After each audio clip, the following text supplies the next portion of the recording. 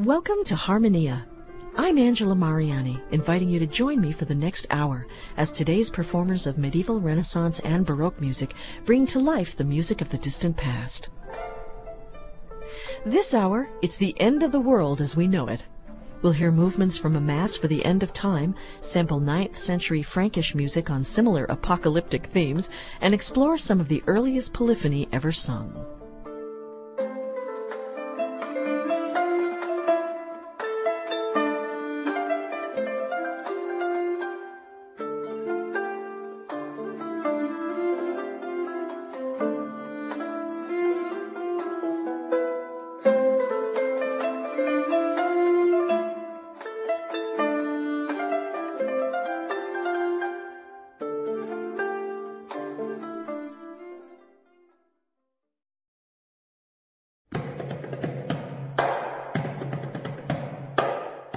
Let's take a quick look back in time.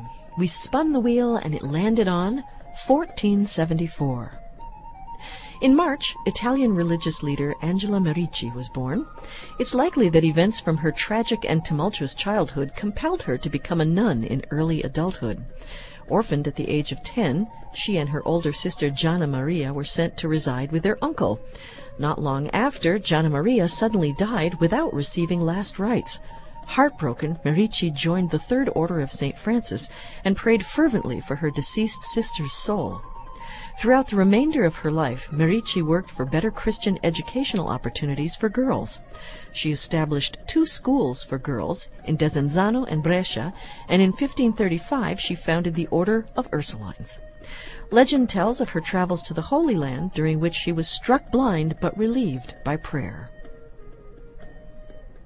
Italian poet Ludovico Ariosto, author of the epic poem Orlando Furioso, was born in September 1474.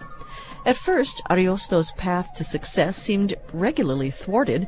As the oldest child in his family, he was obligated to study law rather than pursue his love of literature and poetry. Regardless, Ariosto found time to compose comedies and lyrical works. His efforts eventually attracted the attention of Cardinal Ippolito d'Este, who became Ariosto's patron and invited him to reside at the house of d'Este. According to the poet, this period of service was one of exploitation and poor compensation. When dismissed by the cardinal, Ariosto worked for his brother Alfonso. Ariosto met better treatment and by that time had secured a reputation as a gifted writer and competent statesman. Also born in 1474 was Isabella d'Este, a woman of renowned learning and a formidable leader who inspired a generation of artists. Isabella was a precocious child who could recall entire works by Greek authors. She also regularly debated principles of governance while traveling between Naples and Mantua. This breadth of knowledge became invaluable when Isabella's husband, Francesco Gonzaga, was captured by Venetian forces in 1509. Isabella took command of Mantua's armies and saw to the city's protection until her husband's release. When Gonzaga returned, knowledge of his wife's competence made him jealous. Following marital discord, Isabella found herself free to travel and live independently. She did so until her husband's death in 1519. Finally, 1474 marks the year of Guillaume Dufay's death. The composer is well known for his command of the compositional technique known as isorhythm, his extensive use of faux bourdon, and the influence he held over future generations of Franco-Flemish composers. Less well known is Dufay's purported role as music theorist. 19th century musicologist François-Joseph Fétis reported seeing a 16th century copy of Dufay's treatise on musical meter in a London bookshop. However, since then, no evidence of Dufay's theoretical writing has been found. This has been a glimpse back in time to the year 1474. I'm Angela Mariani. You can find more about the people, events, and music from this era online in our blog section, along with early music t-shirts, totes, and books in our gift store. Find it all at harmoniaearlymusic.org.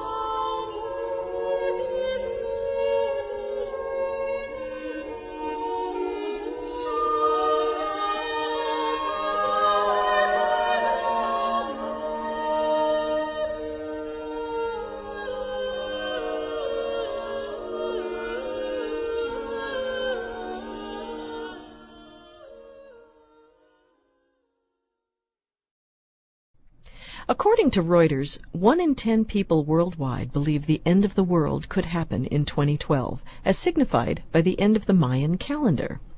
With that in mind, it's fascinating to read the images of Armageddon and apocalypse that were written at the turn of the year 1000, and to think about how similar they are in some ways to our 21st century visions of the end of the world. And to think about the fact that many conflagrations that trouble our imaginations now are created by the hand of humanity, global warming, for example, rather than divine intervention, although that plays into our millennial visions as well. People in medieval Europe lived in anticipation of the apocalypse, and on this edition of Harmonia we'll explore some medieval music on this theme from 2 separate recordings. Back in 2000, remember Y2K, Anonymous 4 released the recording 1000, A Mass for the End of Time, a collection of medieval music for the Ascension. Sometimes music can really take you to another place, and I'm going to ask you to be open to that idea. The place is actually a time, the turn of the previous millennium. Imagine, first of all, how incredibly quiet it would be. Take away the traffic noise, the background hum of a billion appliances, the ever-present music coming at us in every store and office. Imagine what it would be like to hear music if you heard it very infrequently, and then always unamplified and live, coming out of that immense quiet. Imagine also, then, that you don't know the earth is round. You don't know how diseases spread. Thunder and lightning are magical. The woods are full of spirits. The nights are as black as pitch, and you're worried about the fact that the year 1000 might bring the end of the world. This chant, called Judici Signum, gives a graphic description of the end of the world, foretold by the prophetic oracles known as Sibyls.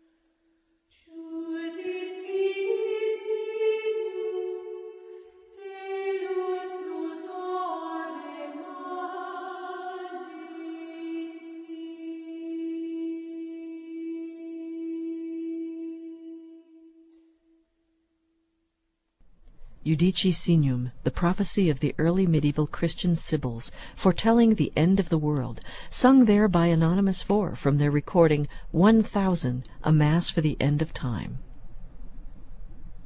You can become a fan of Harmonia Early Music on Facebook or follow our updates all week long on Twitter. Just search for Harmonia Early Music.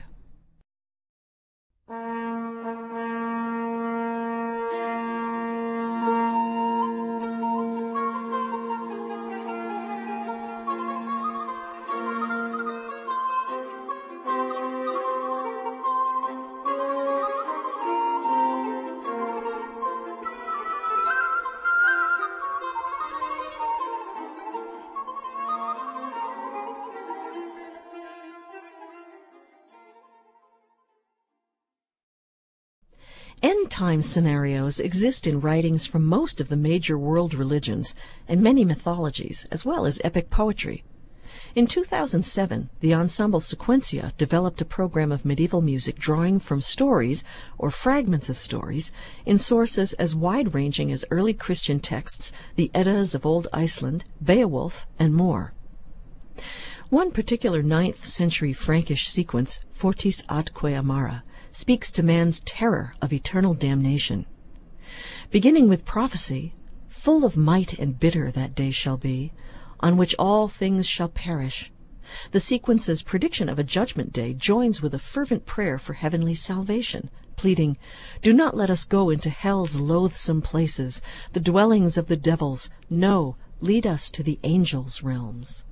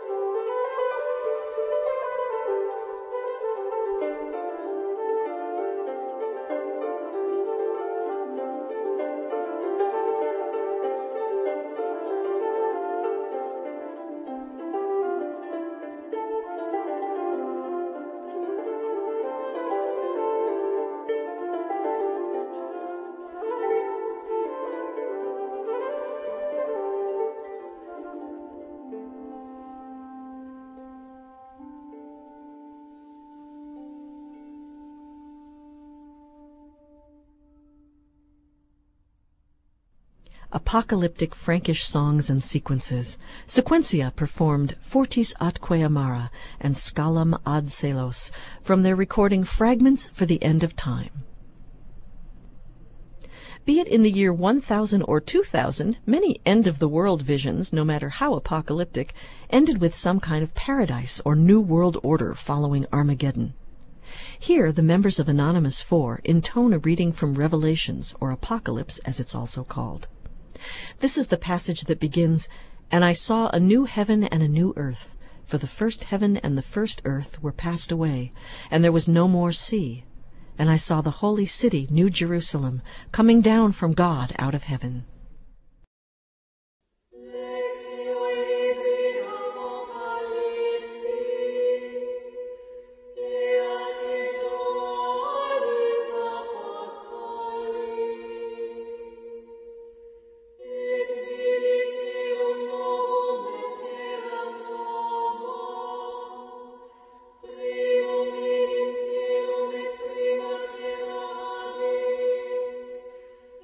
Lord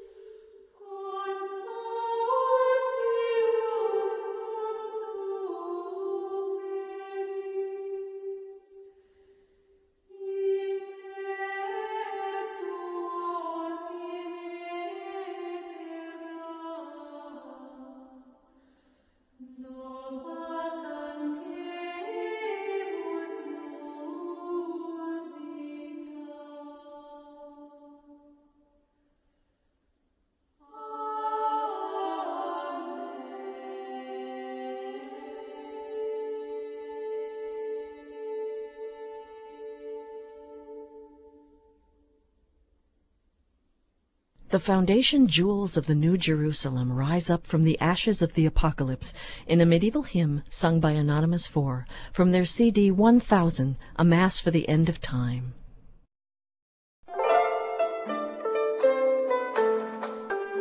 You're listening to Harmonia, a program of early music that comes to you from the studios of WFIU at Indiana University. Partial support for Harmonia comes from Penco Incorporated of Bedford, Indiana. Partial support also comes from Early Music America, publisher of Early Music America magazine, on the web at earlymusic.org. I'm Angela Mariani.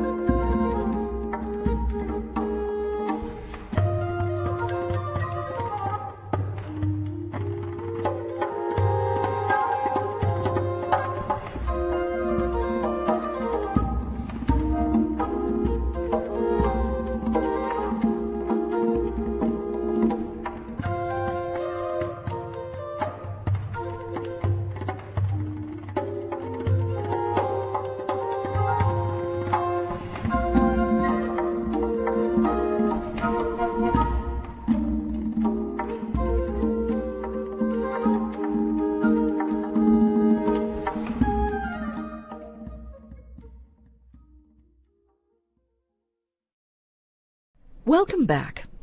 Stories about the end of the world weren't the only things emerging as the first millennium grew near. Musicians began ornamenting plain chant. They did so by improvising new melodies to fit with the old. Such a melody could be a member of the plain chant repertoire, a secular tune, or something made up on the spot. The pre-existing melody and the new voice moved either at the same or different speeds. This resulted in some of the earliest polyphony known to us today. Now, early music performers explore these improvisatory practices to create new polyphony, just as their predecessors did in the Middle Ages.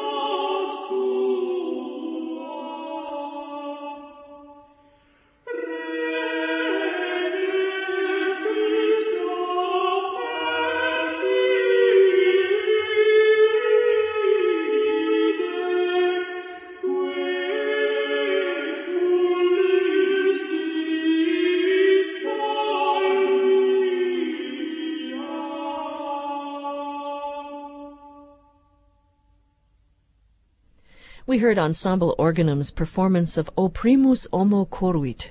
Before that, Sequentia sang their rendition of Lux Refulget, and the group Discantus, directed by Bridget Lehn, performed the Benedicamus Domino trope, Chorus Nove Jerusalem. You can find hundreds of archived episodes, playlists, and podcasts online at harmoniaearlymusic.org.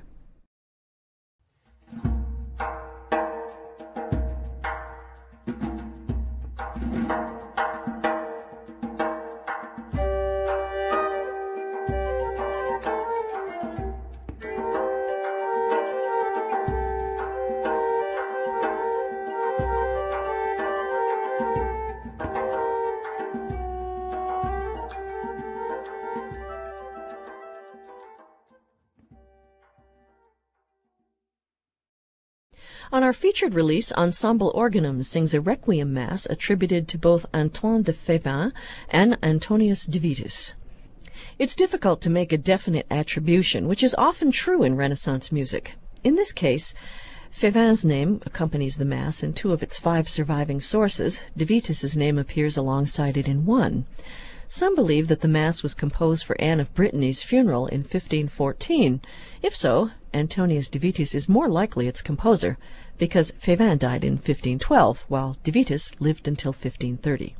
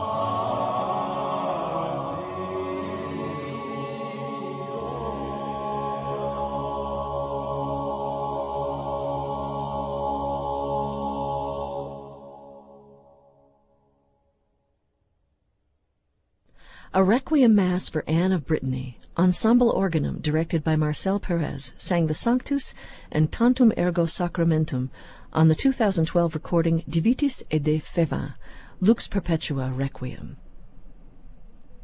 Interested in expanding your own early music collection? Each week, we review recordings new and old on the Harmonia Early Music podcast. You can subscribe on iTunes or at harmoniaearlymusic.org. Support for Harmonia is made possible in part by the Crystal DeHaan Family Foundation, serving organizations in central Indiana and recognizing the children and families of Crystal House International. Additional resources come from the William and Gail Cook Music Library at the Indiana University Jacobs School of Music. We welcome your thoughts about any aspect of this program. You can leave a comment or question anytime by visiting harmoniaearlymusic.org and clicking on Contact. The writers for this edition of Harmonia were Laura Osterlin and Angela Mariani. Thanks to our studio engineer Mike Pashkash and our staff, David Wood, John Bailey, Janelle Davis, Anna Coogan, Wendy Gillespie, and Luann Johnson. Additional technical support comes from KTTZ at Texas Tech University in Lubbock, Texas. Harmonia is a production of WFIU and part of the educational mission of Indiana University. Carrie Boyce is our executive producer, and I'm Angela Mariani, inviting you to join us again for the next edition of Harmonia.